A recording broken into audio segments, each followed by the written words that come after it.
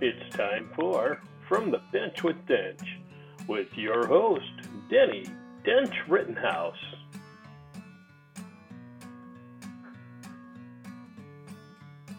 Welcome to the inaugural episode of From the Bench with Dench, a show of Americana, pop culture, sports, movies, whatever.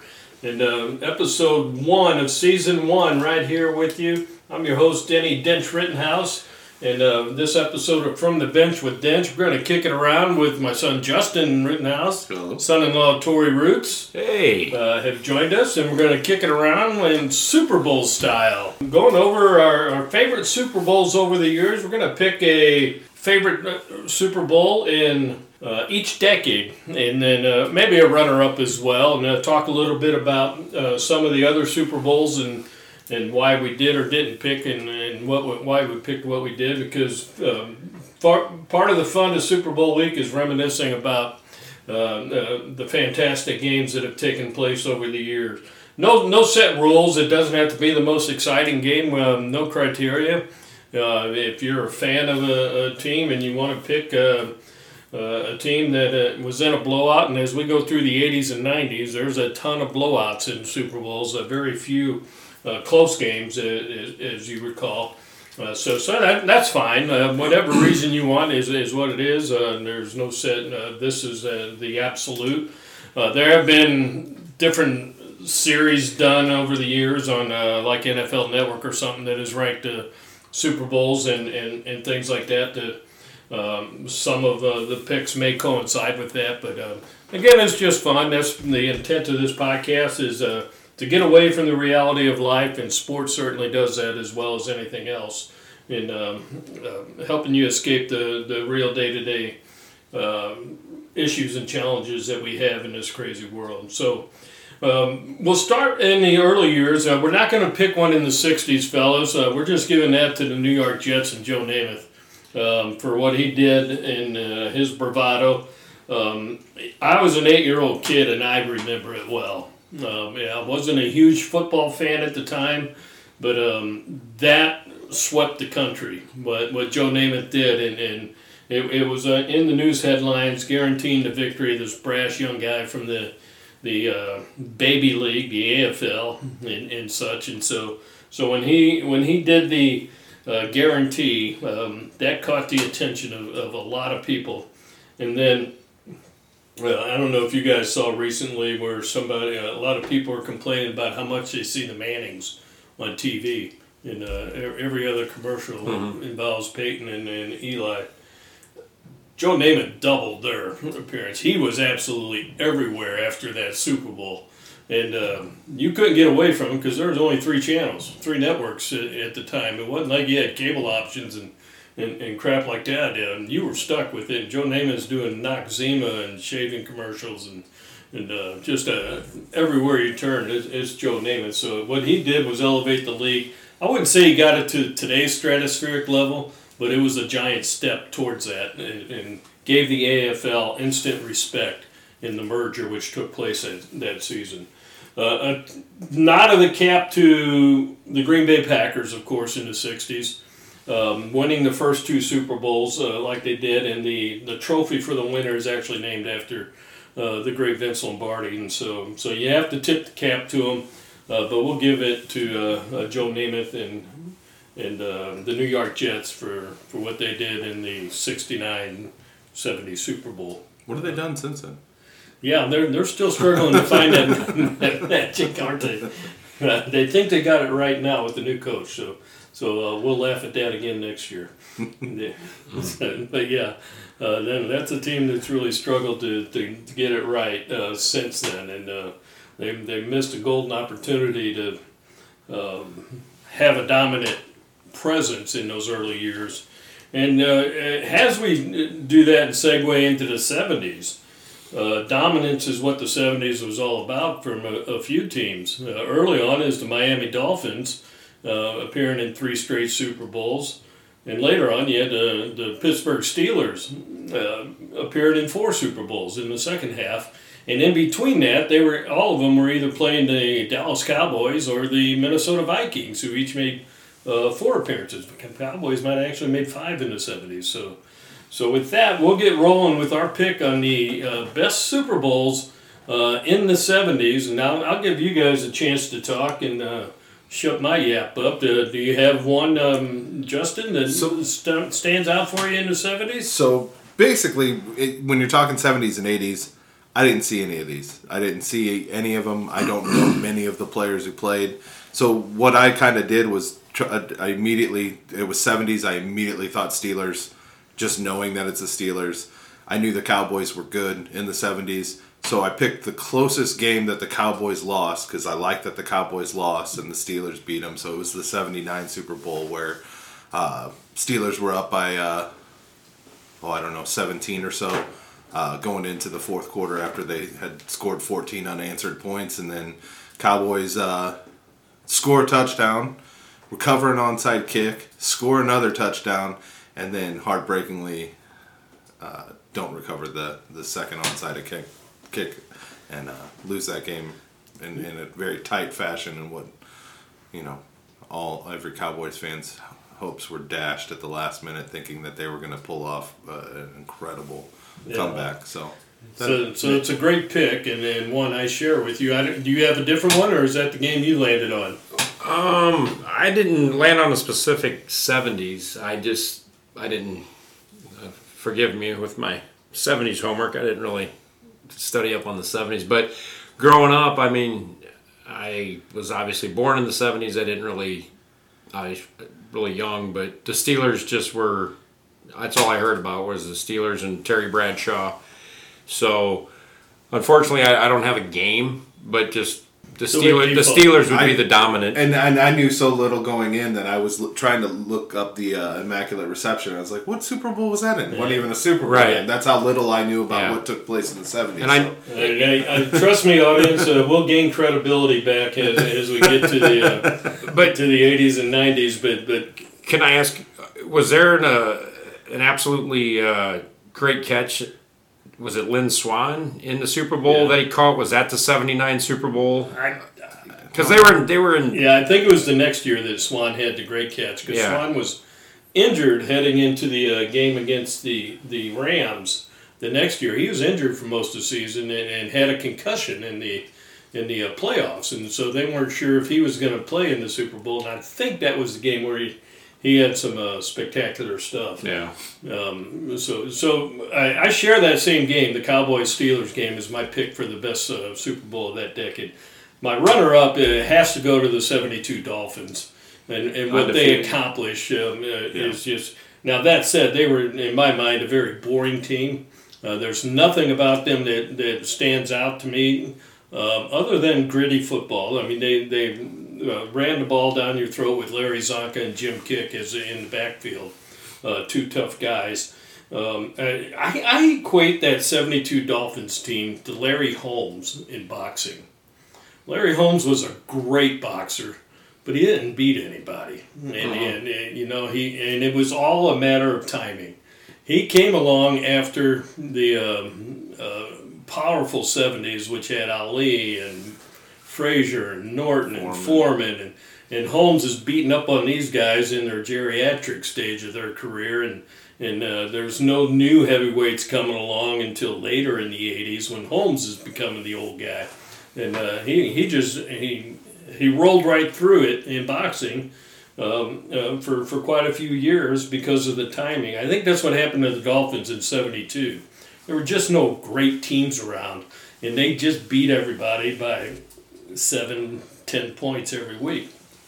And the Super Bowl is no exception. That was a dog of a Super Bowl. The most famous play in that Super Bowl, and maybe you've seen it, is the Garo Yepremian kick. Dolphins are up 14-0. They go for a field goal with a couple minutes left in the game, and it's a bad snap, and Yepremian, the kicker, picks it up and tries to pass it, and it just slips out of his hand, goes straight up, intercepted for a touchdown. And the Redskins, if they would have, it was the Redskins, they run it back, and they don't get the onside kick. So instead of just falling on the ball and icing the victory, Yepremian makes a bonehead play. But the Dolphins still hold on and go 17-0. So you got to tip the hat to him for that accomplishment. Imagine 25% of that team has died now. And they went to their grave knowing they're the last team to go undefeated in the NFL. And today it's a big story. You hear about them. As soon as that last team pop the champagne. Yeah, pop the champagne. And so how cool is that for the ones still hanging around to be able to say that? And it just shows how difficult and how even the NFL is and has become over the years. So a tip of the hat to the 72 Dolphins. You got to give a nod to the Vikings. Bless their heart. They got there every other year in the 70s. Bud Grant, a great coach, did it with some not so good talent, did it with some great talent, but could never get over the hump of winning the Super Bowl. Dallas made a bunch of appearances, but that Super Bowl you picked, Justin, with Pittsburgh against Dallas, a couple things about that one that I remember. One is the amount of Hall of Famers on the field in that game is astonishing. 17 Hall of Famers played in that game. Obviously, they weren't them, but in hindsight, they had 17 Hall of Famers playing on that team. If you count the coaching staff in the front office, 25 Hall of Famers played. Tony Dungy was a defensive back on the Steelers. He's not in as a player. He's in as a coach. You had Mike Ditka as an assistant coach on Dallas. And he's in there as a tight end in football as a player. Perhaps gets his due as a coach at some point for the great '85 team. So that's one thing that jumps out at me. But as a St. Louisan growing up, what the Cowboys did to dagger us fans, you hated everybody in your division. We never worried much about the Giants or the Eagles in the 70s. They kind of sucked all through them. But you hated the Redskins and the Cowboys, right? And so when the Cowboys lured Hall of Famer Jackie Smith out of retirement and he signed with the Cowboys, that was like, one, how could you do this to us, Jackie? In hindsight, as a teenager, that's how I felt. In hindsight, it's like, I get it. Real quick, while you're going with the Jackie Smith, is that when he dropped the touchdown in the Super Bowl? Is that the 79 Super Bowl? That's the same one. Oh my gosh. Absolutely. So we're like, just totally devastated that he signed with Dallas. Then he gets in the Super Bowl and you're like, God, I love Jackie Smith, but I don't want to root for the Cowboys.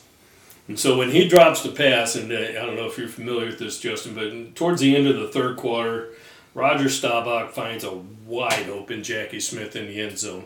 Throws it slightly behind him, and Jackie has to reach back a little bit, but the ball still hits him right here and just bounces off in the end zone. It would have given the Cowboys the lead, and they never really recovered from that.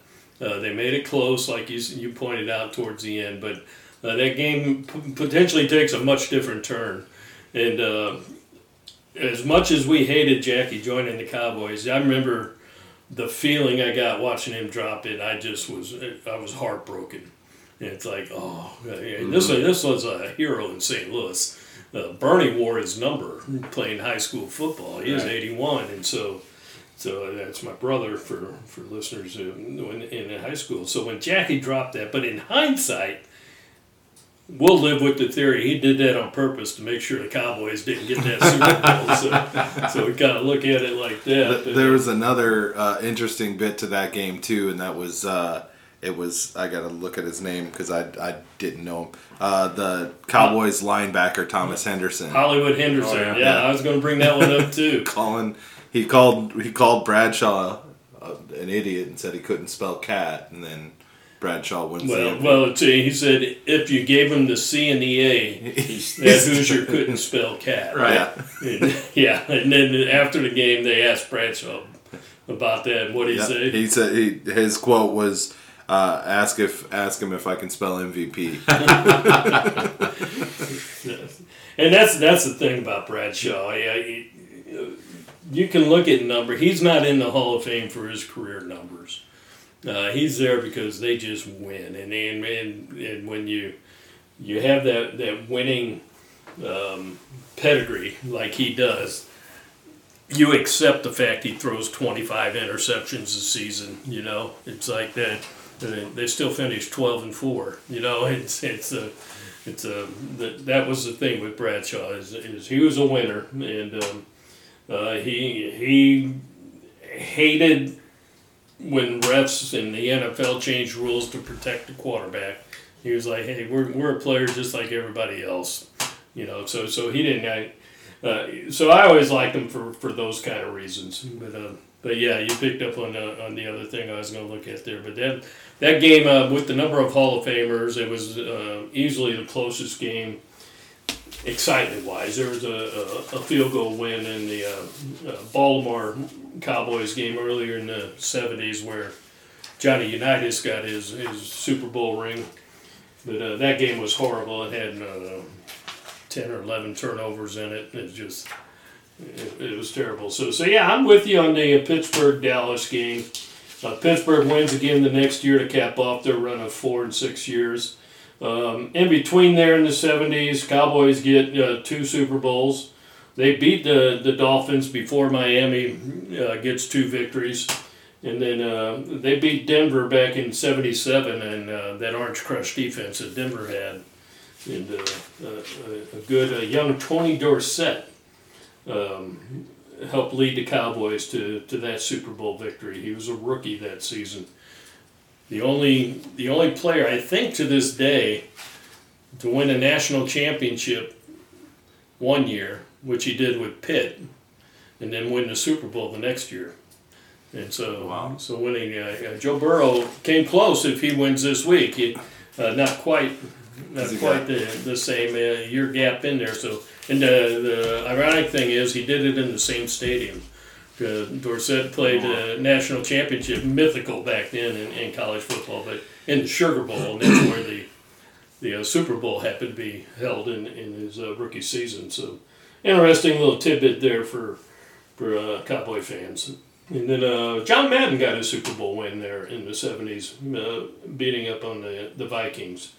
And so a fun decade that kind of kicked things off for the NFL to go to that next stratosphere, which they overtook baseball as the national pastime by the end of the 70s, in large part due to what Joe Namath did early on, and then Pittsburgh and Dallas. You got a nod to Dallas. That's when they became America's team because they're winning every other year in the 70s. So that brings us to the 1980s. A lot of blowouts in the 80s.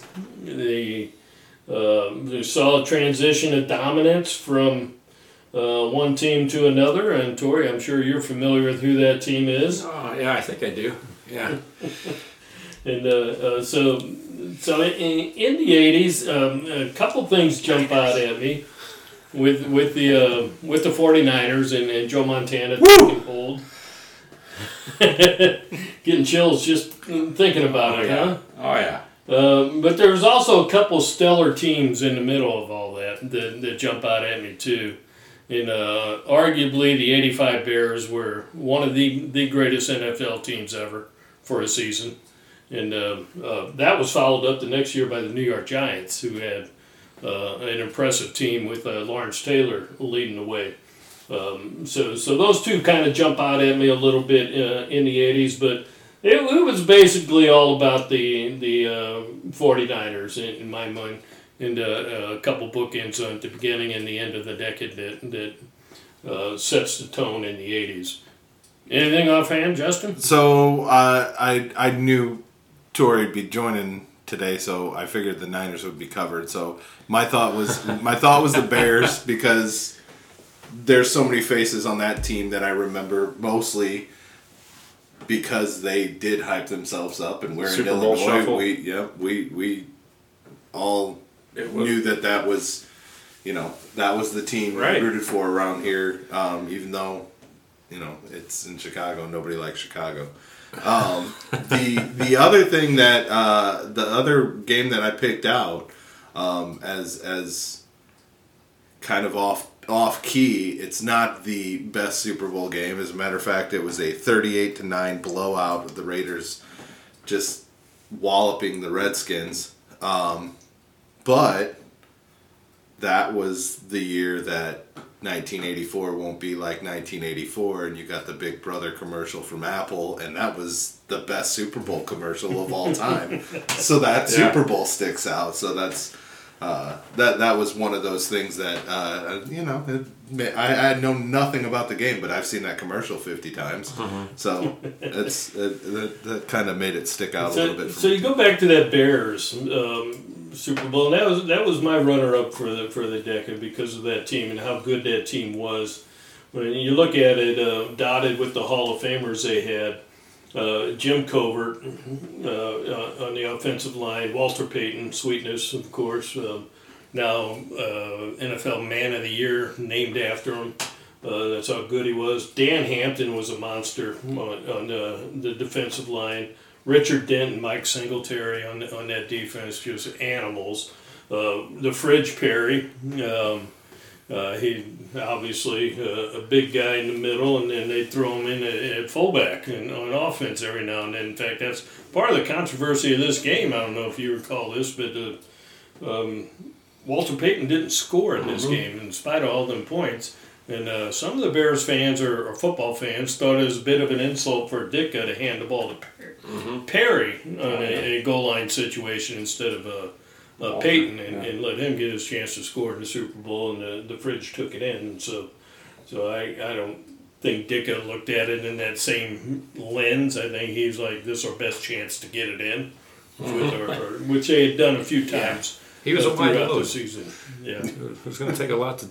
Yeah, he was a big boy. That team was so popular. They found their way not just because of probably mostly because of the Super Bowl shuffle. They found their way into pop culture. Like teams really hadn't. Like you said, Joe Namath did, but whole teams didn't. And you watch movies like The Princess Bride. You've got the Bears poster right there in the background with the Bears cap right there. You've got the whole SNL skit with the super fans where they talk about Jordan and stuff, but it's the Bears, and those things crept in because of the fanatical behavior of the Bears fans and what happened in '85. That became a parody that lived on decades later. That they still have super fan. Even the Super Bowl shuffle. Yeah, that the music video that was on every station. It was on MTV, and I'm not gonna lie to you, I jumped on the Bears bandwagon. It was on all the time. I think I had the 45 record. I was a Bears fan that year. I mean, who could not like that team? They were a very likable team, and when you have Jim McMahon, the quarterback, throwing on them shades, throwing on the shades, the headbands. He had a message on them and stuff. I mean, nothing political messages, but I mean, it just nothing. And he had enough talent to make things happen on that offense. They weren't known for their offensive high power output by any stretch of the imagination, and so. A personality like McMahon certainly helped. He was like a Hulk Hogan of football. He had that over the top showman kind of bravado that right. And along that same timeline of the WWF taking off, the Bears kind of followed that same path of getting in with pop culture the way wrestling did with Cyndi Lauper and bringing in musicians and stuff. The Bears. Like, hey, this works. Yeah, they worked the MTV angle good with that, and it was hot in the '80s. MTV was, and so they did that nicely. My own personal story on this Super Bowl: we were stationed living up in Maine at the time, and I had a really good friend I was stationed with. That was a diehard Boston guy, and he was a diehard New England guy, Patriots fan. And that's who the Bears played in '85. We forget that for the most part. And I like the Bears. When you're in the military, you kind of gravitate more towards where you're from. And so Bears being an Illinois team, I was easily on that bandwagon. But New England's quarterback was Tony Eason, who was a Fighting Illini quarterback in the same draft class with Marino and Blackledge and the other guys. The 83 class? 83 class. Elway and Champagne Tony was in there. And so he's the quarterback. So I was in the, I really don't care who wins this game. But Jeff Hickey, the guy I was stationed with, I'm having a Super Bowl party at the house. And he's getting all fired up. We've been drinking a couple hours, and we're all sitting around. They're getting ready for kickoff, and he's like, New England's receiving the kickoff. And Jeff was a big husky dude, very boisterous, kind of looked like Fred Flintstone. And Jeff, if you're listening, I mean that with all sincerity. He jumps up just seconds before kickoff. $50. They run it back to the 50. I said, I'm there, Jeff. Like, you just solidified who I'm for. And they get the kickoff, and whoever was returned the kick got it to the 10-yard line. So he hands me, it might have been $20. I don't remember. It's, inflation will say it's 50. And then they just went downhill from there. The Patriots actually scored on their first drive, a field goal, and then Bears scored like 40 unanswered. It was fun. So a great team there. Not a bad pick. Not the most exciting Super Bowl, unless of course you are the Bears fan. And then a nice pick. Tori, where are you at? Which of the four? If I could, yeah, I'm going to talk real quick about the one Justin brought up. There's a story, the '83 Super Bowl with the Raiders and the Redskins. My dad, who was a diehard Redskins fan, actually the Redskins, I believe, beat the 49ers to go to the Super Bowl that year. And I was just really becoming, the Niners, I was a fan before that. Obviously, a couple of years I was starting to understand football, and the Niners were my team. I was devastated they lost. I was mad. I was 83. I was 7. But, I was really, football, we love football. We watch football all the time. And so I was like, you know what? I'm so mad. I'm rooting for the Raiders in the Super Bowl. My sister, me, and my mom rooted for the Raiders against my dad. And obviously, you just said the score a little bit ago. What was the final score? 38-9 or 30? Yeah, it was a butt kicking. And looking back now, he took it in stride. Obviously, yeah. But it wasn't much of a game. They got their butts kicked. But like looking back now, if how I'm a 49er fan, and my kids like the 49ers, but like when the Chiefs were in it like a couple years ago, I think they wanted to root for the Chiefs too. And looking back, I was thinking, man, what a dick move that was to root against my dad. And I was thinking if my kids were rooting against me, but they never did, my kids, but then thinking back, I guess that might have not been the right thing to do, but that's a Super Bowl I was going to talk about. That's one that sticks out a lot, and it was on Easy Street where we lived. I just remember those whole Super Bowl Sundays, like where we were sitting and where he was sitting, and just wasn't much of a game. But I was bitter that I think I double checked, but the Redskins I think beat the Niners in the NFC Championship game that '83 year. And I think it was a pretty close game. It might have been like a 3 or 4 point game, but I was mad anyway. 24-21. Yeah. Mark Mosley kicking the game-winning field goal at 40 seconds to go. I might have been in tears after they lost. I'm not kidding you. I'm a pretty diehard Niner fan and a little sensitive at times, but yeah. And then the Bears. I was going to talk about the '85, about like you guys all touched about, just how they were. Everywhere you turn, they were on magazines. Hell, I think were they on cereal boxes? I'm sure they were on Wheaties. I don't know. Maybe they were, maybe. And I was a big Walter Payton fan. How could you not like Payton? Yeah. What a great running back he was. And if you're a football fan, you just like number 34. Yeah. So that was a great team. But the Super Bowl I most want to talk about in the 80s is the 1988 Super Bowl, Niners versus Bengals. I was a 7th grader, and you talking about your guy, you're betting money. I've told you guys this story before, but a kid bet me in junior high $5 that the Bengals would win, and of course I took it, and of course I didn't have a dime to my name. And what a great game that was. I was on the edge of my seat the whole time. I didn't tell my dad that I bet $5 because he would have been super pissed at me, because he'd have to give me the $5. But Joe Montana leading the team down in the fourth quarter, down I guess 16-13 with 3 minutes to go. And it was a hell of a drive. Yeah, it was, and it was. I mean, just knowing obviously them winning the Super Bowl was like, oh, good, I don't have to come up with $5, but just the dramatic form and the. Did he pay up? Did the junior high? You know what? I don't think I ever got the money. I really don't. Who was that bet with? His name's Danny McNeely. I don't know where he's at, but you're listening. If you ever hear this, Danny, there's a now thing. That's now $38 you own. Interest since 1988. How long ago was that? That was check or COD. 30. Yeah. I ended up. The 88. I ended up on the same game with the Niners. And mainly because I remember that drive so vividly, and how impressed I was with what Montana did. I was always a Montana fan, from the Notre Dame years. I hooked onto him there because he went to Notre Dame, and Jerome Heavens, one of my boyhood idols, played football for the Assumption Pioneers here in the local Metro East St. Louis area. I used to go up and watch Jerome play in high school football, and he went to Notre Dame, and so I fell in love with Notre Dame then.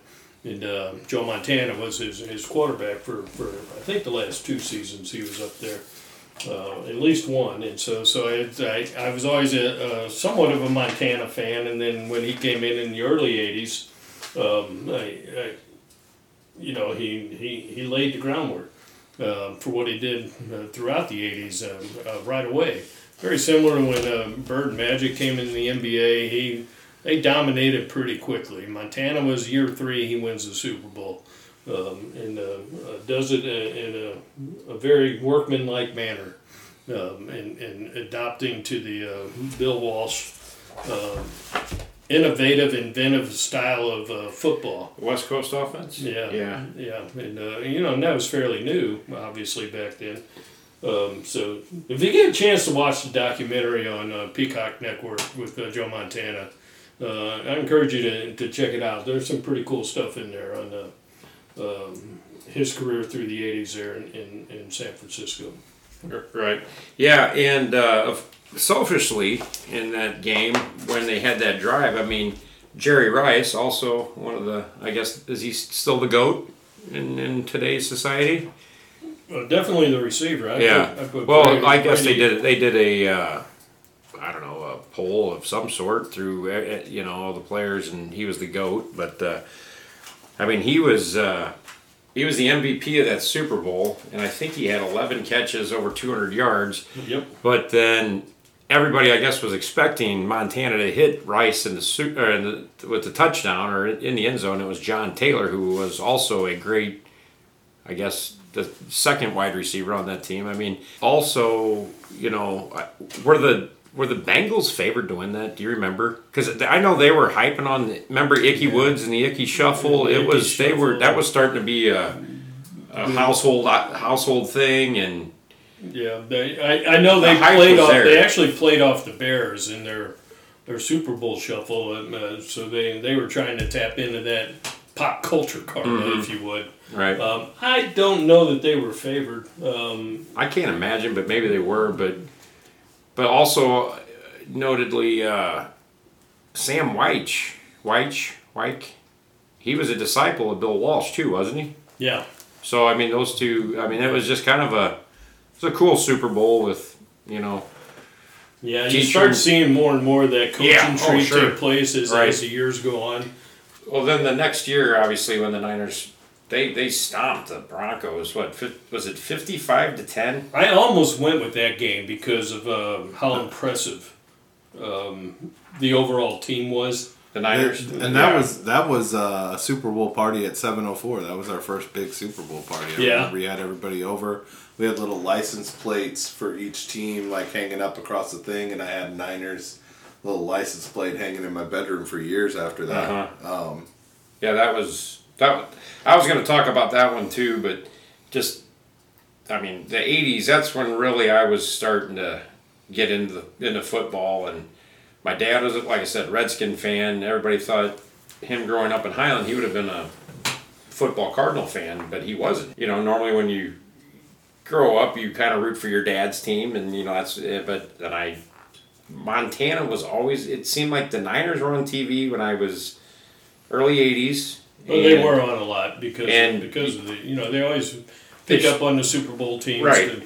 To show. Just that was who I latched onto, and that's who I just always followed and always been a fan. And then they beat the Bengals earlier that year too. When I kind of remember watching that. I was 5. I mean, that was a long time ago, but earlier in the decade, you mean? Yeah, the early '80s, and that was a close game too. It was it was. And it just seemed like anytime Montana got into the Super Bowl, it just felt to me he was going to win, and he won what he was 4-0. Well, that earlier one I also had listed in my runner-up, but that was more for some of the personnel that were in that game. When I mentioned Eric Wright, he was in the later games too. So I think this one we picked, the second Bengals game, was Eric's last game in the NFL, but he was a defensive back. On the opposite side from Ronnie Lott. Went to Assumption High School in East St. Louis, and so he was my brother Gary's class. Played basketball as well, and Gary's good friend Matt was a captain on that team. Obviously knew Eric real well. And so I had a connection somewhat with Eric Wright, so I kind of tapped into the Niners because of Montana and Eric Wright. Sure. And then they're playing the Bengals, who had Kenny Anderson at quarterback, who's went to Augustana University up in the Quad Cities. And so you got another Illinois connection. And I was a fan of that because a guy off our football team in high school went to Augustana. And so in doing my research on where Mike Stricker was going to college, I was like, hey, that's where Kenny Anderson went. Okay, now I like Augustana. I haven't followed them squat since then. But, so I had that connection though in that Super Bowl, so it was appealing to me. So and then the other one I touched on a little bit was the Giants team and that followed that Bears team. They were almost clones of each other. God, I hated that team. Yeah. I did. I just hated the Giants. Yeah. I mean, personally, I did. Well, you had some battles with them over Yeah. the years. The Giants and Niners had some epic battles, and so. But that was a great team with some great defenders on them. When you look at the LT and Harry Carson, Carl Banks, Gary he was Reasons, a monster. these guys were all household names Right. on the defensive side of the ball. A really good team, and beat a Denver team that made frequent appearances and didn't win much until later in Elway's career. Yeah, absolutely. See, I always liked how Elway played too, and I was hoping they would win that year, and obviously they got spanked too, didn't they? It was kind of a... Yeah, that was one of the blowouts, 39-20. Yeah. And for some reason, I just never cared for Phil Simms. And maybe it's just him being a Giant. I don't know. I don't mind. Yeah, it probably had to do with that. I just did not care for... Has that changed? I mean, as I go... I mean, I don't care. He's all right. I mean... a little bit. Yeah. He's not one of my favorites. I did like, and correct me if I'm wrong, Denny, was the running back at that time for the Giants, Otis Anderson? That was the next Super Bowl. The next Super Bowl. That was their next one in 91. Yeah. OJ was wrapping up his career. Okay. He went to the Giants right after that Super Bowl year in 87. I think 88 might have been his first year. Might have even been 89. And he used to be on the Cardinals. He was on the Cardinals, yeah. So I always liked how he played, too. I liked him, but... Yeah. You know how you just pick up on certain players you like, whatever. But yeah, I just hated the Giants, if I hadn't said that. So we get into the next one now. So we'll go with the Bears and the Niners team there. Niners getting a slight edge in this roundtable, but good selections there for just a minimal number of close games. Just a blowout after blowout. Doesn't change much in the 90s as far as the scores go in some of these Super Bowls. Just a lot of blowouts. But there were a couple close games, and so We'll start with you, Tori. When you get into the 90s, you got some dominant teams, and the Dallas Cowboys make their stand with their great Hall of Famers early in the decade, winning 3 Super Bowls in the first 5 years of the 90s, 6 years, and so they're certainly a dominant team. The Niners continue to win in the 90s, but I think I know for a fact where I end up as far as my favorite team there, but where'd you end up? As far as favorite? Your Of the 90s? Your favorite Super Bowl of the 90s? Well, God, there's 3 that stand out that I was going to talk about, but I guess I'll just, being the 49er fan, I guess I'll go with the 94 Super Bowl. Just the fact that Steve Young was just, he was so close so many years against the Cowboys in the NFC Championship. Couldn't get that win. He finally gets to the Super Bowl, and I remember, I think the Sports Illustrated even said when they won, the monkey off his back. It kind of made him that probably would have went to the Hall of Fame without the Super Bowl, I would assume, but he had great numbers, but that was just, it kind of solidified him as a great quarterback, I guess, but getting that win. And well, he had a phenomenal game, too. Right. And I was a freshman in college, and I went at Illinois State, which were pretty, favored with Bears fans, and the Bears hate the Niners, and the Niners hated the Bears with some battles. So I was up there with my 49er gear on in the dorm on that Sunday night in Manchester, and they put on a show against the Chargers. That was a fun team to watch too. With Ricky Waters and Jerry Rice and Young and the defense, it was just a fun game. And for me, it was a butt kicking, but yeah, 50. Yeah. No, it was an impressive performance. What was the final? What was it? 50. I don't know if they beat him pretty good. Yeah, it was like 55. 49-25. Right. But, it was... And 6 touchdowns for Young. Yeah. 3 for Jerry Rice. so an impressive performance for the Niners. Right. Justin, I hope you save us for this decade. And Well, I know. I was also also at ISU for the best Super Bowl of the 90s, which was actually played in 2000. Right, but the season was it falls in that decade. Right. Gotcha. Well, Greatest show on turf. I figured you were gonna. That was one of what I was gonna talk about myself. That was just an unbelievable season. It was incredibly electric. Everybody at ISU, like you said, it's Bears. It's Vikings, Bears, or Packers. It's somebody up north, and and that's who everybody at ISU was for. Who everybody up at ISU liked. Nobody liked the Rams except me, and man, I got to rub it in so much. It was great. It was fantastic. It was especially just how the game ended. Yeah, that Mike Jones tackle. Yeah. It was just there's a lot of fun things going to that. Before I dive into the greatest show on turf. What else happened in that decade? It's a bookend decade as far as the close games. Yeah. Well, we had the Giants beating the Bills on the first Super Bowl in the 90s with Norwood missing the field goal. That's what I was going to. That was going to be the one I was going to talk about because that was dramatic ending because that was how the game ended. Yeah, I was glad that he missed that. I didn't want the Bills to win. The next year I didn't want the Bills to win. The next year I didn't want the Bills to win. And that fourth year I was like, God, I kind of hope they win. I feel really bad for them. And then I was like, well, yeah. I think I wanted the Bills to win every year except against the Redskins because I know again my dad was.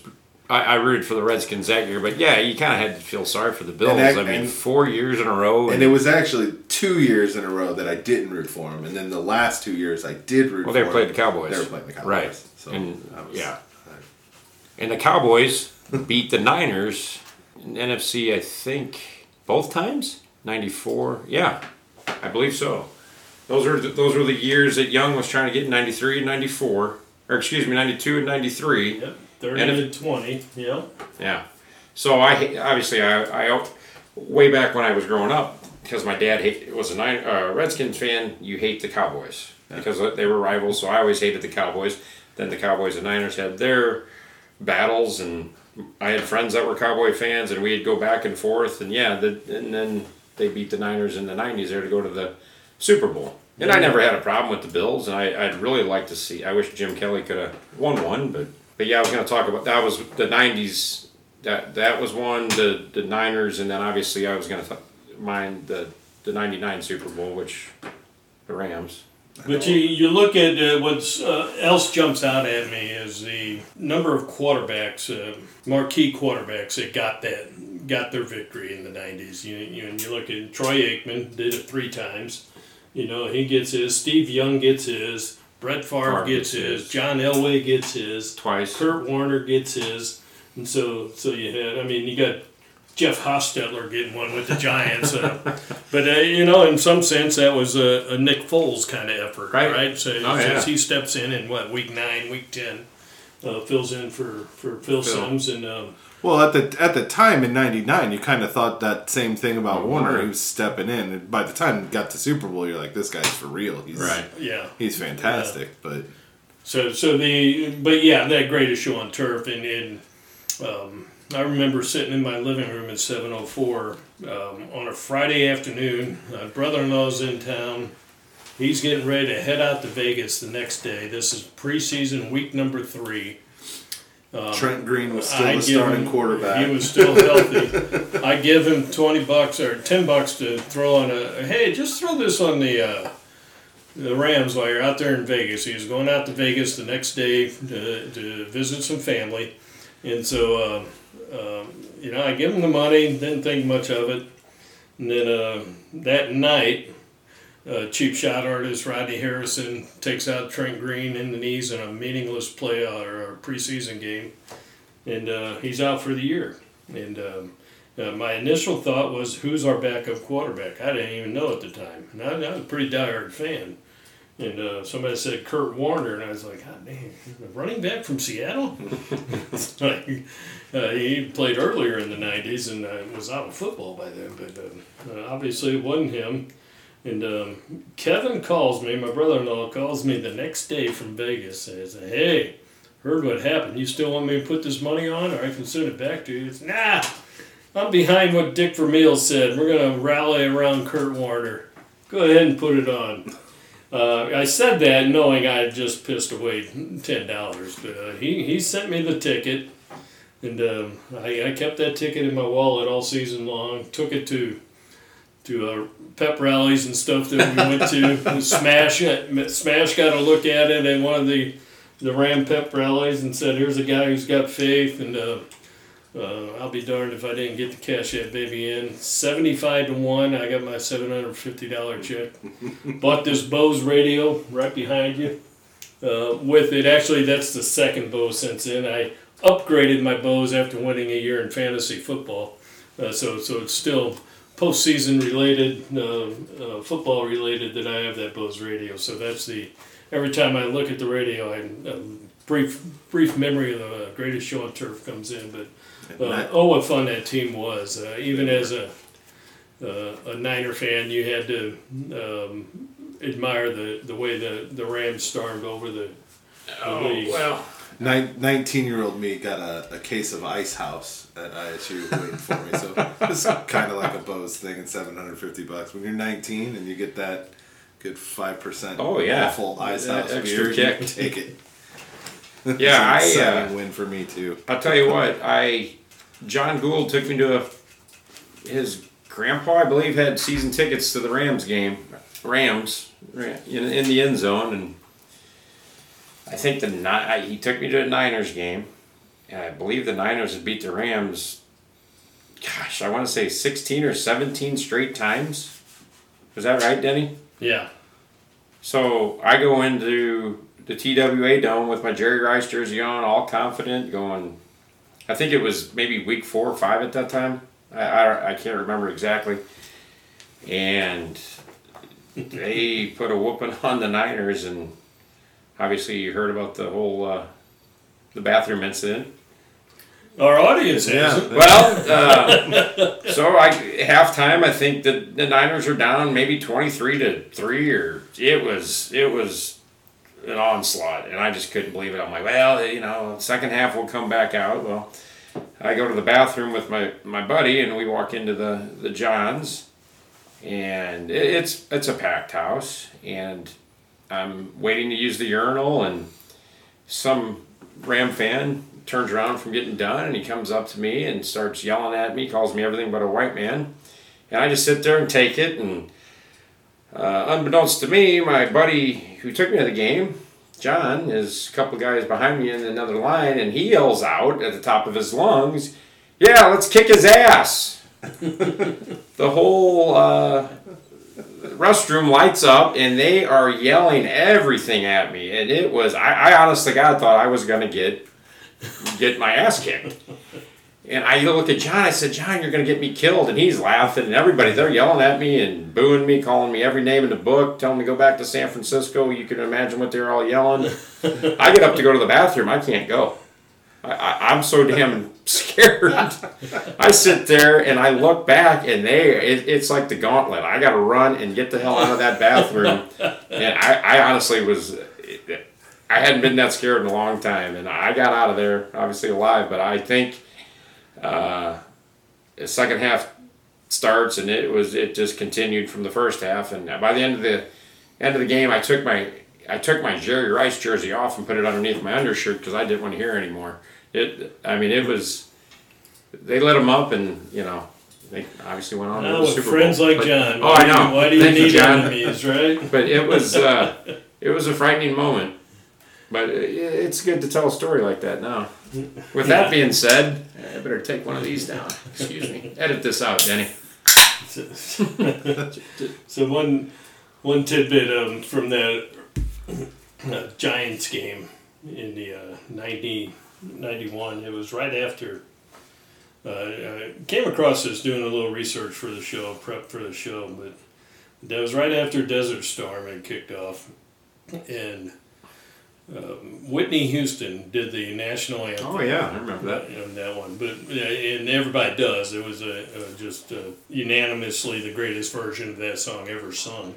What I didn't know about it was she released that version of what she did at the stadium, released it as a single, and it charted at number 20. Really? Single, the national anthem. Wow. She re-released it after 9/11. And it made it to number 10 or 6 on the Billboard Top 100. So twice the national anthem from that game charted on the Billboard Top charts. That's impressive to me. Yeah, A song like that, especially to do it again after 9/11. Yeah. And so that was 21 years later. Or excuse me, 11 years. Keep your calculator. And not to sound anti-American, but that's no banger. Like, that's not one of those songs that you just crank up Right. for a drive. Yeah. So it really has to resonate for people to go out and purchase it enough Right. for it to go on to the. I remember singing that, and I believe they had all the flags down on the field, and it was one of the big huge ones, 100-yard right? one. Yeah. But and that's. Because that's not your roll down your windows, go for a drive. Listen, So the fact that people are purchasing it at that level shows how impressive. Right. All right, it gets a little tougher to narrow it down now, and you get into the 2000s. The era of blowout after blowout is dissipating as we head into the new millennium. So the Rams in the 90s, and then you get into the 2000s. Now, the first one was a blowout, and that was that Ray Lewis Baltimore team getting over the Giants that had no business being in the Super Bowl that year. It's how they managed to get that far was impressive to me. But the Ravens took care of business, and then we get a few games in a row that are a little bit closer. Tampa Bay blows out the Raiders in a couple of years. So where do you end up in the 2000s? What do you got? So for me, in a very similar you don't necessarily like the team. You kind of like the team, but you really liked a player on it. Was the Super Bowl 43, and getting to see Kurt Warner get back into the Super Bowl with the Cardinals, where I was rooting for him, and that one was so when the Rams lost to the Patriots, and you get Tom Brady gets his first one, and that's another standout one because that is the start of an absolute football dynasty that may never ever be touched ever again. That one shocked me. That was just like, I can't believe that we just lost that game. When the Cardinals lost, that one hurt. I was like, man, I really wanted that for Kurt Warner. Mm-hmm. I really wanted that. And when Hines Ward, that catch, you can throw it up against the helmet, the whatever you want. Hines Ward getting his 2 toenails scraping across green grass as he's falling out of bounds for the win was it Hines Ward? Wasn't it Hines Ward? I think it was. I don't know. Oh, maybe it wasn't. Santonio Holmes. Holmes. Yeah, that's right. Yeah. But just it was. That was. It was. I watched catch. it. I was like, "There's no way. No, it wasn't a catch." They showed it in slow motion. I'm like, "It's not a catch." They showed it in slow motion again. I'm like, "It's not a catch." They showed it zoomed in slow motion. I was like, "Holy shit! It was a catch." Mm-hmm. How did he get his toes in? His feet never left the ground. Yeah. That catch, that's amazing to me. It was. I have that game as my runner-up for the decade. I was just gonna say, just with how the receivers in general you see them making them plays they get both feet in legs and they drag it with the ball. It's how do they do that? I mean, that's got to be practice. Obviously Repetition. They have drills that teach them that, but to execute it in that kind of situation. Yeah. The last, drive of a Super Bowl like that, I had question marks after that. Greatest catch ever in Super Bowl. It's like that wouldn't be hard to top. Lynn Swann had a couple Odell Beckham type catches, if you will. He kind of started that way back then. But that catch by Santana Holmes was phenomenal. One thing that always jumped out, and I've probably shared this story with you guys, is on that Arizona team, is I randomly, this was when I was driving to work every day, long before my work at home days here, but every now and then I'd be in the car at lunchtime and I'd pop the radio on and I caught Dan Patrick interviewing Kurt Warner before the season. This was like in August, before the season, and talking to Kurt Warner, and he asked him, "Are you a Hall of Famer?" And Kurt's modest reply was, "Not for me to decide. That's you guys to decide that, Dan. I have no control over that other than how I perform on the field." He said, "So I'll ask you, am I a Hall of Famer?" And so Dan Patrick says, "Yeah, to me, Kurt, you're one of these borderline guys. You had a phenomenal run with the Rams, and then a couple of years of injury and stuff, and it's the longevity there. You got a late start because of your story and everything." He's like, says, "But I'll tell you what. If you get this team to the Super Bowl, you're a Hall of Famer." And so I always remember that. Uh-huh. 3 days after the Super Bowl, again, by chance, I'm in the car again, and I pop on the Dan Patrick show. He's got Kurt Warner on there, and he played what he said on that show. And comes out of the commercial break, or out of the intro there, the tape he's playing. He says, "So you, my friend, earned yourself a Hall of Fame. I'll stick to my word. You're a definite Hall of Famer to take two franchises like the Woeful Rams and the Woeful Cardinals, and do what you did with them in the manner you did it with." And that Cardinal game, he won that game. He won that game. It was over. You knew that he just locked it up. You were like, "Oh my God." Yeah, he did have the one bad play at the end of the first half. So and that was the lineman that ran the interception back 100 yards. Yeah. For Pittsburgh, but phenomenal game. Not number one in the decade in my mind. Did you have one? And that it's a personal story too, but it was, I mean, to me, in 2000, it's, I believe, the '07 season. Is it '07 or '08? The Giants over the New England Patriots. Yeah. The The helmet, The head catch with that yeah. going into the Super Bowl, Patriots are undefeated. And the Giants were, and this is where it starts my story, like your brother-in-law Kevin placing that bet with you back in September. My mom went out to Vegas with her boyfriend at the time, and I gave her money, and I said, call me when you get out there. I'm going to look at a few things, and I want you to put some, if you could, go put some money on some of these teams that I think might win the Super Bowl. And in mid to late September, it was September, Giants were like 2-3. They weren't good.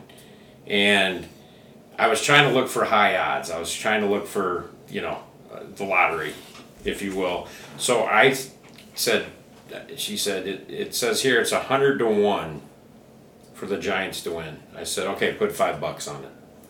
So on and so forth. And I put some on the Niners and maybe a couple other teams, but she brought the tickets home and I had them in the envelope that I can't remember exactly which sports book she was at, but it was in my nightstand. And then as the season kept going, Giants kept getting a little better, obviously, yada, yada, yada, and then they make the playoffs. And I'm like, I'm with Twyla. I'm like, hey, I got the Giants, $5 on 100 to 1. I said, I don't think they're going to do much. And they make it to the NFC Championship game, I believe, against the Packers. And it's like negative, I don't know, it's freezing, that game, isn't it? That's who they played, right, to get the Super Bowl? It was really cold. And the kicker, which I can't think of his name right now, kicks that game. Was it at the buzzer, game-winning field goal, or was it overtime? Tynes. And I mean, I remember him saying at an interview, it was like kicking a freaking cinder block. It was cold. I mean, it was just a frigid night in Green Bay. Like a super sub-zero game. Like the Ice Bowl. Yeah. He kicks a game-winning field goal. -24 wind chill. That'll do it. But anyway, they get to the Super Bowl, and I'm thinking, well, I got to face the freaking undefeated Patriots. I'm like, this ain't happening. And we were at your house, 704. And obviously, one of the greatest catches, I think, in Super Bowl, that pinning that ball against the helmet, that's got to be up there, one of the best. Yeah. And I mean, I was a Giants fan, as you heard me say earlier. I hate the Giants. I still hate the Giants. But when I got $5 on 100 to 1, I'm thinking, I'll go Giants. Anyway, obviously they win. I'm ecstatic. We're jumping up and down and blah, blah, blah. And Twyla's like, you sure you got that ticket? And I'm like, oh, God. Then I started doubting myself. I'm like, that thing better be in my drawer. Go home, open the drawer. I look at it. I'm like, oh, my God. And she's like, what? And I'm like, pinch me real quick. And she pinched me. She's like, what are you talking about? I said, this says 200 to 1. $5 on 200 to 1, I won $1,000. I'm like, holy shit. So then I'm so excited because Twyla and I, we weren't quite married yet, and we're basically living paycheck to paycheck and trying to make ends meet. So I'm like, I gotta send this in the mail. I gotta get my frickin' money. Send it in the mail. I remember coming over to your house, and I'm like, yep, send it in the mail. And you're like, did you get it? Yeah. What you asked me if I got it insured or something like that, and I'm like, no. Or you're tracking it, yeah. And he's like, oh. And I'm like, what? He's like, well, I hope it doesn't get lost in the mail. I'm like, son of a bitch. Well, sure enough, I got the money. The money showed up. But I mean, that just to me was one of the greatest Super Bowls in the 2000s. Well, I had it number one because in my mind, that team was the greatest team ever. The Patriots. Oh, yeah. That Patriots team right. was phenomenal that season. What they were doing with Randy Moss was just toying with people. They were killing them every game. And I just could not fathom they lose to the Giants. And, tip of the hat to Steve Spagnuolo. He was crap here in St. Louis, but man, that was a phenomenal game plan he had against them, and to come out with that victory against them was in my mind just mind-boggling. Right. I still, when people ask what's the greatest team ever, I want to say that team, but I can't say it because they lost that game. You know, they lost that game to the Giants. And Who would you say then? Well, Would you go with the Dolphins just because they finished the whole season undefeated? well, no, not as the greatest team ever. I kind of lean towards that Bears team in '85, but if I had to push came to shove, I want to say that Patriots team, but that's just such a mark on them, and they didn't win it all. So it's like I can't quite pull the trigger for. I kind of felt that way about the 2001 Rams. If they would have beat the Patriots, they would have been. Yeah, they were putting that up one gaudy numbers. That still. one didn't shock me as much, and here's why. Because early in the season, they played the Patriots at New England, and I remember the post-game press conference with Mike Martz, and he said, "Folks, that was a Super Bowl caliber team we played tonight. I trust you. It would not shock me if we play them again." So I remember Martz saying that, and so. That was always in the back of my mind heading into the postseason was, I hope we don't play New England there. So that one didn't shock me as much for that reason. This one stunned me because by then Brady's already established himself and he's doing things, with Moss that, you saw from time to time with Jerry Rice, whether it was with Montana or Young, just toying with people, but Moss was such a freak show that it was almost not fair, and so when the Giants pulled that off, I just had to tip my hat to them and what they did there. Other games in that decade, there was a few good ones. I think you got to jump back then. Just I think 2 years later, did the Giants beat the Patriots again? Yep. Yeah. Yeah, Eli gave that parting shot when Brady announced his retirement. He said something about appreciate you letting me get a couple in there against you. Yeah. I don't remember the game per se, but I just remember the Eli Manning and the Giants because the Patriots had to be dominant again that year. Yeah. That's the next decade before we jump to that. Oh, one. That was? Yeah, it was the 2011 season. Yeah, 2012 Super Bowl, 2011 season. Oh shoot, that was when they beat the Niners. I thought that was 09 was like you said. I do remember I was rooting for Kurt Warner that year. You look at the back-to-back Super Bowls the Patriots had against Carolina and Philadelphia, each by 3 points in the mid in 04 and 05, and so you got the Colts and Peyton getting his first Super Bowl. Against Lovie Smith's Bears. Steelers. Remember how that game started off, by the way? Saints over the Colts. Packers. Aaron Rodgers getting his ring. And, that's kind of interesting to me on Rodgers. You say you set your legacy by getting a ring. And he got his ring, but he did it so early in his career, and he hasn't been back since then. He's starting to take a hit and getting that choke persona assigned to him. And, I don't think that's fair. I think Rodgers is in the conversation of the greatest ever, but it's happening. People are saying that, like here's a guy who can't win the big one. Well, no, he did. He's lost the big one a lot more times than he cares to, but I don't know that you ding his career. So a good decade in the 2000s. Any other thoughts on the 2000s? I was just going to say, do you remember how that Bears-Colts game started off? Do you remember offhand? Didn't Devin Hester run an opening kickoff? Yeah, ran the opening kickoff. Opening kickoff, 7-0 Bears right away. I'm like, oh boy. Because I was rooting for Peyton. I like Peyton Manning a lot. I'm glad he got his win, but... and the thing about Devin Hester is by the time this airs, he might be a Hall of Famer. Is he up this year? He's in the finalists, along with Torrey Holt, who's how is he still not in there? Yeah, he should get in this year. I'm thinking that we'll see. Marvin Harris, Reggie Wayne is the other receiver. Not that they limit it to one, but right. Typically they kind of segregate that stuff. So we'll see. I find out Thursday night of this week. But Devin Hester, you don't see those special team players get the nod like that, and for him to just make it this far is impressive enough. But it shows the kind of dominance he had as a return guy. So we get to the 2010s and beyond. We'll take this all the way up to this year, our last season. But I have a couple that jump out at me. Justin, you got something there? Once we get past once you get into the 2010s, it really, for me, is just, I liked seeing Peyton Manning getting his second when he went to Denver.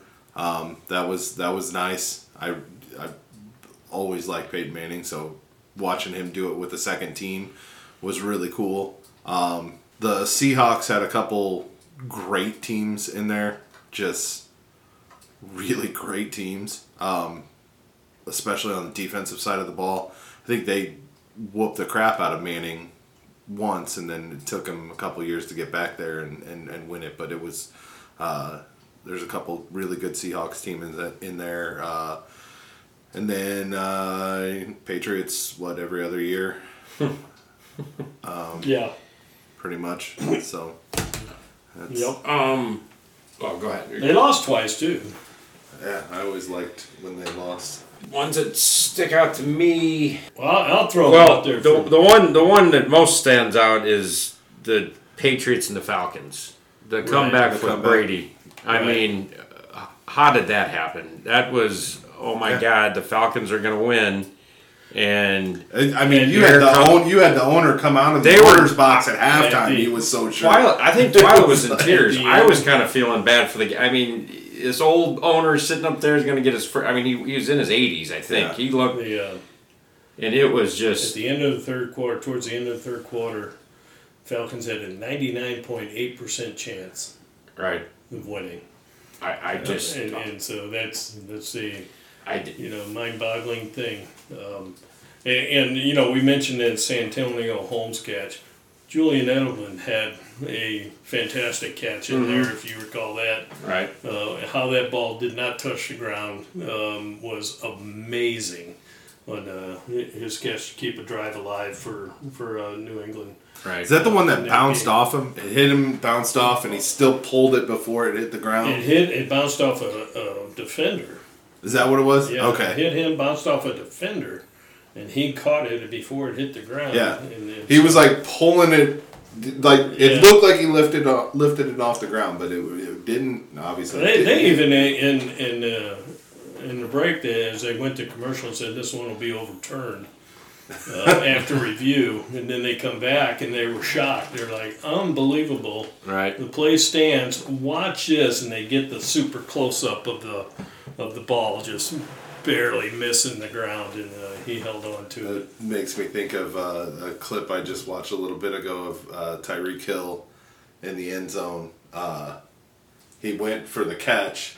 Defender got his hand in there, bounced up into the air. They both hit the ground and turned over. The ball came down into Tyreek Hill's hand, and he went and then stood up and dropped the ball. And they didn't challenge it. He didn't think he caught it. They didn't call it a touchdown. They ended up reviewing it. I guess it was under whatever the time was. 2 minutes. They were like, that was a touchdown. And when they were looking at the thing, it's like, whoa, yeah. I did catch that. Just because it was such a fluke. I mean, not same scenario, but I just saw that clip earlier today and was like, oh. Yeah, he's a guy. He's another one that is like a one-hit wonder. Never really heard anything from aside from. Who's that? Not Tyreek Hill. The guy. Edelman? Oh, the helmet Giants. catch. The helmet catch. I just said his name. David that? Tyree. Yeah, Tyree. That's who I thought you were talking about. You were talking about. He was a Tyreek flash in Hill. the pan right there. Yeah, that was it. Tyree was the flash in the pan. There was another Super Bowl guy. I meant to talk about it in the 90s, but I don't know if you remember Timmy Smith, running back for the Washington Redskins. Yeah, I do. He was a rookie. Didn't even get into a game until like week 9. Ended up starting the last few games of the season and ran for 205 yards in the Super Bowl in the early 90s that the Redskins won. 92. 92. Oh No, he was the 88 one, wasn't he? And so that was his only claim to fame. Right. He got bad advice from an agent, held out after his rookie season, and sat out of camp. And by week 6, he wasn't in the starting lineup. And by week 12, he never touched the ball again. And got released after the season. A couple teams took a cup of coffee with him. He ended up doing drugs, been bombed out, ended up in jail. But he... You got to appreciate what you got in your line. Yeah. I mean, sometimes you can't... the players always play with all the confidence in the world, and they have all the confidence in the world in themselves. And that's great. But sometimes you just got to think, maybe I'm not that good. Right. Maybe those guys up front are doing their job. Well, that's enough the thing with Washington. That's exactly what they're doing. I mean, the Hogs is one of the famous lines in football. Yeah. Can we go? I was just going to say something. That's what I was wanting to say, but I'm rewinding back to the 80s. When the Bears won that Super Bowl and they were, this pop culture team and stuff like this. I know we've talked about this before. Do you remember they had a traveling basketball team? Did you hear about this? It was kind of like some of their backups. They would go from like community to community and they would say, they'd be like a fundraiser and they'd play against the best local teams and stuff like this. They were in Highland. Yeah. Do you remember ever hearing they played at the Highland High School and that was before we were here. Yeah. Yeah, it was probably 86 when they were playing, And so they brought like some of the Highland legends out of retirement, and the gym was packed. I actually think my dad either was played or was like on standby or something, or maybe even reffed. I don't remember, but I remember they all went out after the game, but my dad was I remember telling me stories. Was there a Bortz? There was a Bortz that played for the Redskins, wasn't there? Like a Dave Bortz? Dave Butts. Okay, what about a Bortz? Bortz? That name kept... It's Butz. Dave Butts. He's from Belleville. Okay. Yeah. Did he ever play for the Bears? Mm-hmm. Okay. Yeah, Redskins. Okay. Yeah. Well, I'm talking about the Bears. I just remember him talking about they went to Michael's restaurant afterwards, and Guy Michael wined and dined them. And if you're ever in there are a few photos, pictures, and one is the Rams' former coach Jeff Fisher. Yeah, because Fisher was on that. He was a defensive back on that 85 team, and it was just a crazy thing. That's amazing. They Mark didn't go Bortz, 7-9. very good. Bortz. He was a left guard. Thank you on that team. But I remember my dad talking about that, and I guess they drank some beers together. I mean, these guys were big three. That was common for teams to do that. The football Cardinals had a traveling basketball team. They used to go around and do fundraisers too. Yeah. But I just remember him coming home, or I was probably sleeping. I remember waking up the next morning and him just talking about how big these guys were. Yeah. And it sounded like a pretty cool time. But yeah, that's what I wanted to talk about when we were talking about the 80s, when we were talking about the 85 team. Sorry I got off track there. Yeah, that's fine. Where were we? Patriots and Falcons. 30 years I later. actually did have that Patriots-Falcons game as number one for that decade. The Seahawks-Patriots was the other one, and the great defensive play, but just as bad offensive call at the end of the game when Malcolm Butler intercepts at the 1 yard line. You got Marshawn Lynch at in the backfield. Everybody's expecting it, which is probably why they made the call. And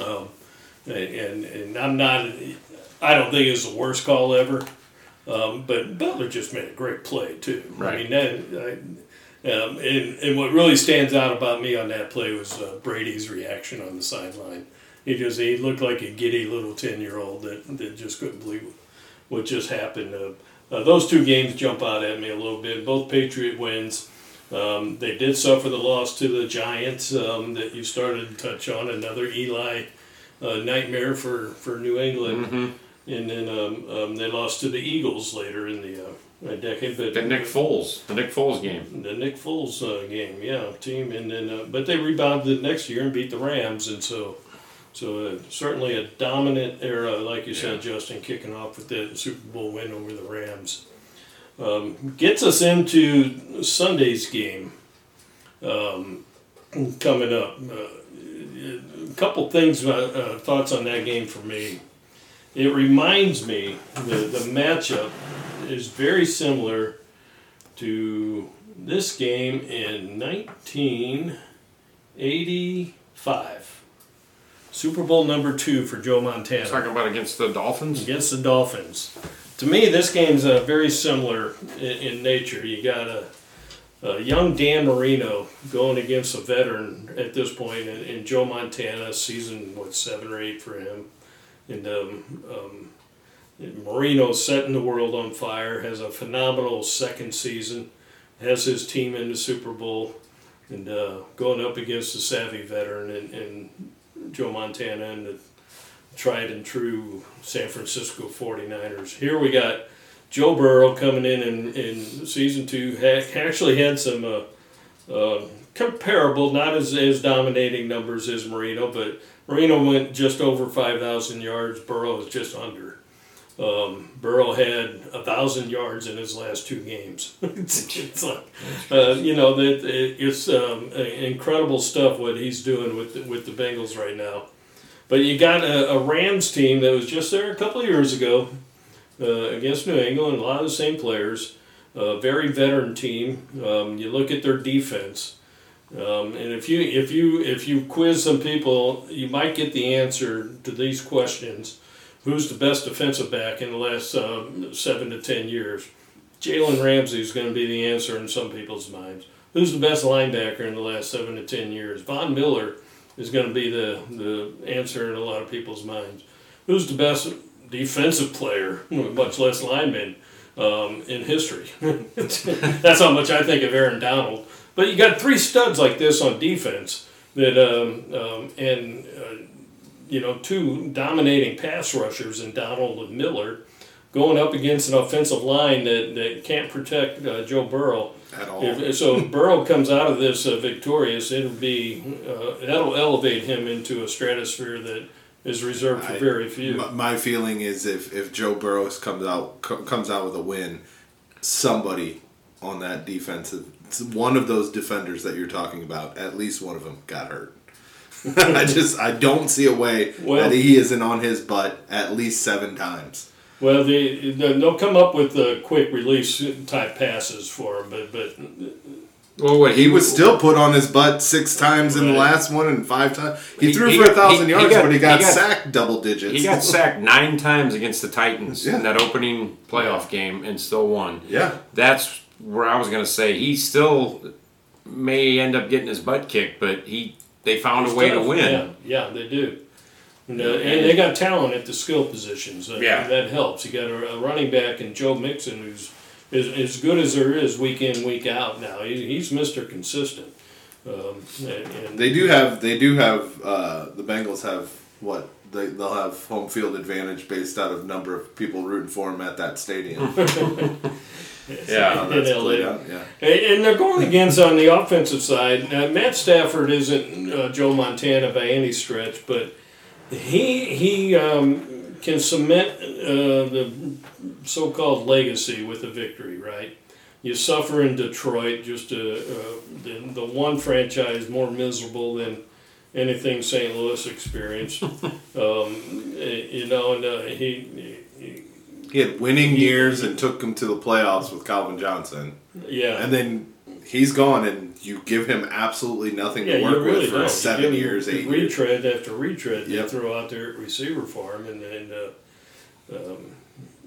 So he gets an ideal setup with the Rams, and he's performed. He's done well. He hasn't been, Brady good or anything like that, but he gets a win Sunday that cements his legacy. He gets in that Hall of Fame conversation. So it's a big matchup. It's an intriguing matchup in that regard. I just don't know that Cincinnati has the firepower on defense to stop the Rams. You got a machine like Cooper Kupp. Man, what a phenomenal season he's had. I don't know how they slow that down. You can't take the run game away from the Rams. They're hurting there. So maybe you come up with some kind of scheme in that regard. But It should be fun. I think the Burrow against that defense angle will be fun to watch. Mm-hmm. Well, even like you were saying, Cooper Kupp, if they center on Cooper Kupp, I mean, you got Odell Beckham Jr., you got, I mean, even their third receiver, I think, is Jefferson.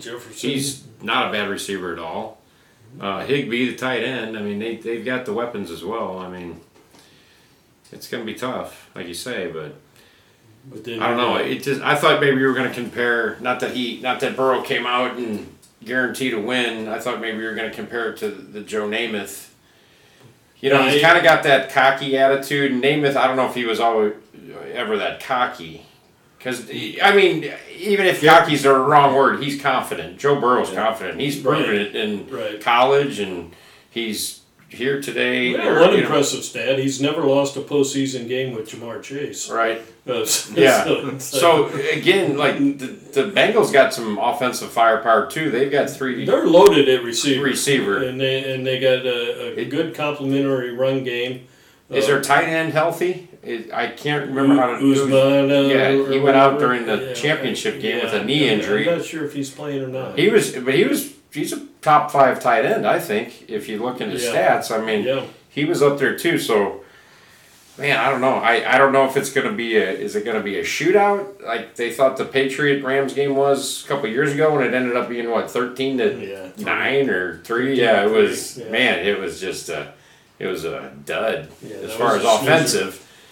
But I think personally, obviously, I've never been a big Rams fan. Obviously, being a Niners fan, and the Niners losing to the Rams just a week ago or a week and a half ago, I'm pulling for the Bengals, and I not that I don't think it can't happen. I mean, they could win. It's going to be tough, obviously, being in LA too. If you're going for predictions, I think I'm going to go Bengals. You're picking them. I'm going to pick the Bengals. Picking with his heart. I'm picking with my heart. You know what? I'm the same boat that I really want the Bengals to win. I really do. I like a lot of players on the Rams. I don't want to see Stan Kroenke holding up a trophy. I don't want to see Stan Kroenke. That's exactly where I struggle. I mean, the only way... If the Rams win... My only hope is that Stan Kroenke's toupee falls off the stage and he falls off of it trying to grab it, and that's on TV. I would love to see. Is it going to be the OJ? You want to see the OJ Simpson and the Naked Gun and how he bobbles down? Remember that scene? Every step on the way down. I'm fine with that. Yeah. That's fine. Me and every soccer fan in England. And every football fan in St. Louis would love to see him take a tumble falling after his toupee. He's a miserable human being. And so who you gonna pick? I am picking the Rams, but man, I hope I'm wrong. Yeah, I struggle there too. I mean, I've made no secret about who my favorite player is the last few years. Since the day they drafted Aaron Donald, I've loved watching the guy play football. Phenomenal player. Might actually get Defensive Player of the Year again this year. If people do their homework, I vote on it and see how much that guy gets double teamed. It should change the game as far as how you think about him, but he's phenomenal. My second favorite player right now is Cooper Kupp, and just the more stories I read about him and the way he puts his men's of mind to how he works out and strategizes each route that he runs. He's applied science to a position that has never had science applied to it before like that. And he's gaining unfair advantages against their coach is a bit of a savant too. I mean, he is. Sean McVay, he's among my favorite coaches out there. I don't know enough about Zach Taylor to say that about him yet, but he seems to be doing things right there. There was an interview with McVay where they played Tell Me What Happens Next, and they gave. He's got a photographic memory for the plays that he's called. And when I played it for my wife, and she's watching the video clip, and when she's done, she's like, "Why would he remember that?" And it's like, well, one, he probably created those plays. 2, he probably called those plays. And 3, he probably studied those situations to know when to call those plays all week leading into that. So when that situation arose, he knew what was going to happen. He knew what was going to do. So as soon as they give him, hey, there's 4 minutes to go, you're here, and it's against this team, he's already studied that scenario. Yeah. He's already made the play call, and he created the play most likely, or he's at least seen it 1,000 times. It's like, it's not crazy that he remembers all those. It's the detail with which he remembers it. So what? And I'll pick the Rams as well, and I try to separate that off-field stuff with Kroenke, and even try to justify it, saying that it was just business. The guy's nothing but a businessman, has no heart and soul for anything outside of how to make truly a miserable. So I try to, and he's probably not that much different from whoever owns the Bengals or any other owner out there as far as that goes. So it's like, I try to separate that and remove it because it's not an attachment so much with them because I had season tickets with them. As much as it is, I just like the players on that team. They're a fun team to watch. A fun team to watch on both sides of the ball, and that doesn't happen very often with football teams. So I like it's kind of even their offensive line. You got Whitworth, who played for 15 years with the Bengals. When the Rams signed him as a 36-year-old a few years ago. He's the first guy to be older than both head coaches in a game. He'll be 40 years old, and both head coaches are in their 30s. I know, it's nuts. And it's even more amazing is the head coach of the Bengals was an assistant for the younger head coach of the Rams. And so it's a young man's game, and it seems to be trending that way in the coaching profession too. So it's it'll be a fun Super Bowl. I don't know. You never know to expect a blowout or not. I think if there is a blowout, it's the Rams blowing out the Bengals. Yeah, I think so too. But I think Cincinnati's talented. You don't get this far without being talented enough to hang around with a team like the Rams. Any final thoughts, guys? Appreciate you jumping on board here on episode number 1 of From the Bench with Dench. We'll have some more potpourri of Americana and pop culture coming your way. Hopefully to get an episode out a week, maybe every 2 weeks to get things rolling. Hope you enjoyed the show. Give us some feedback if I have it working on the website. You'll know once you're out there if I do by then. But give us some feedback. Tell us what you think. Tell us how stupid we are. Tell us how brainiac we are, how smart and insightful we are. And if you'd like us to plug your products, Venmo me. There you go. That's to come. We'll stick with Shannon Ray Photography for now as our sponsor. So there you go. Thanks again, and I hope you enjoyed it. And we'll talk to you again on From the Bench with Dench. This has been From the Bench with Dench.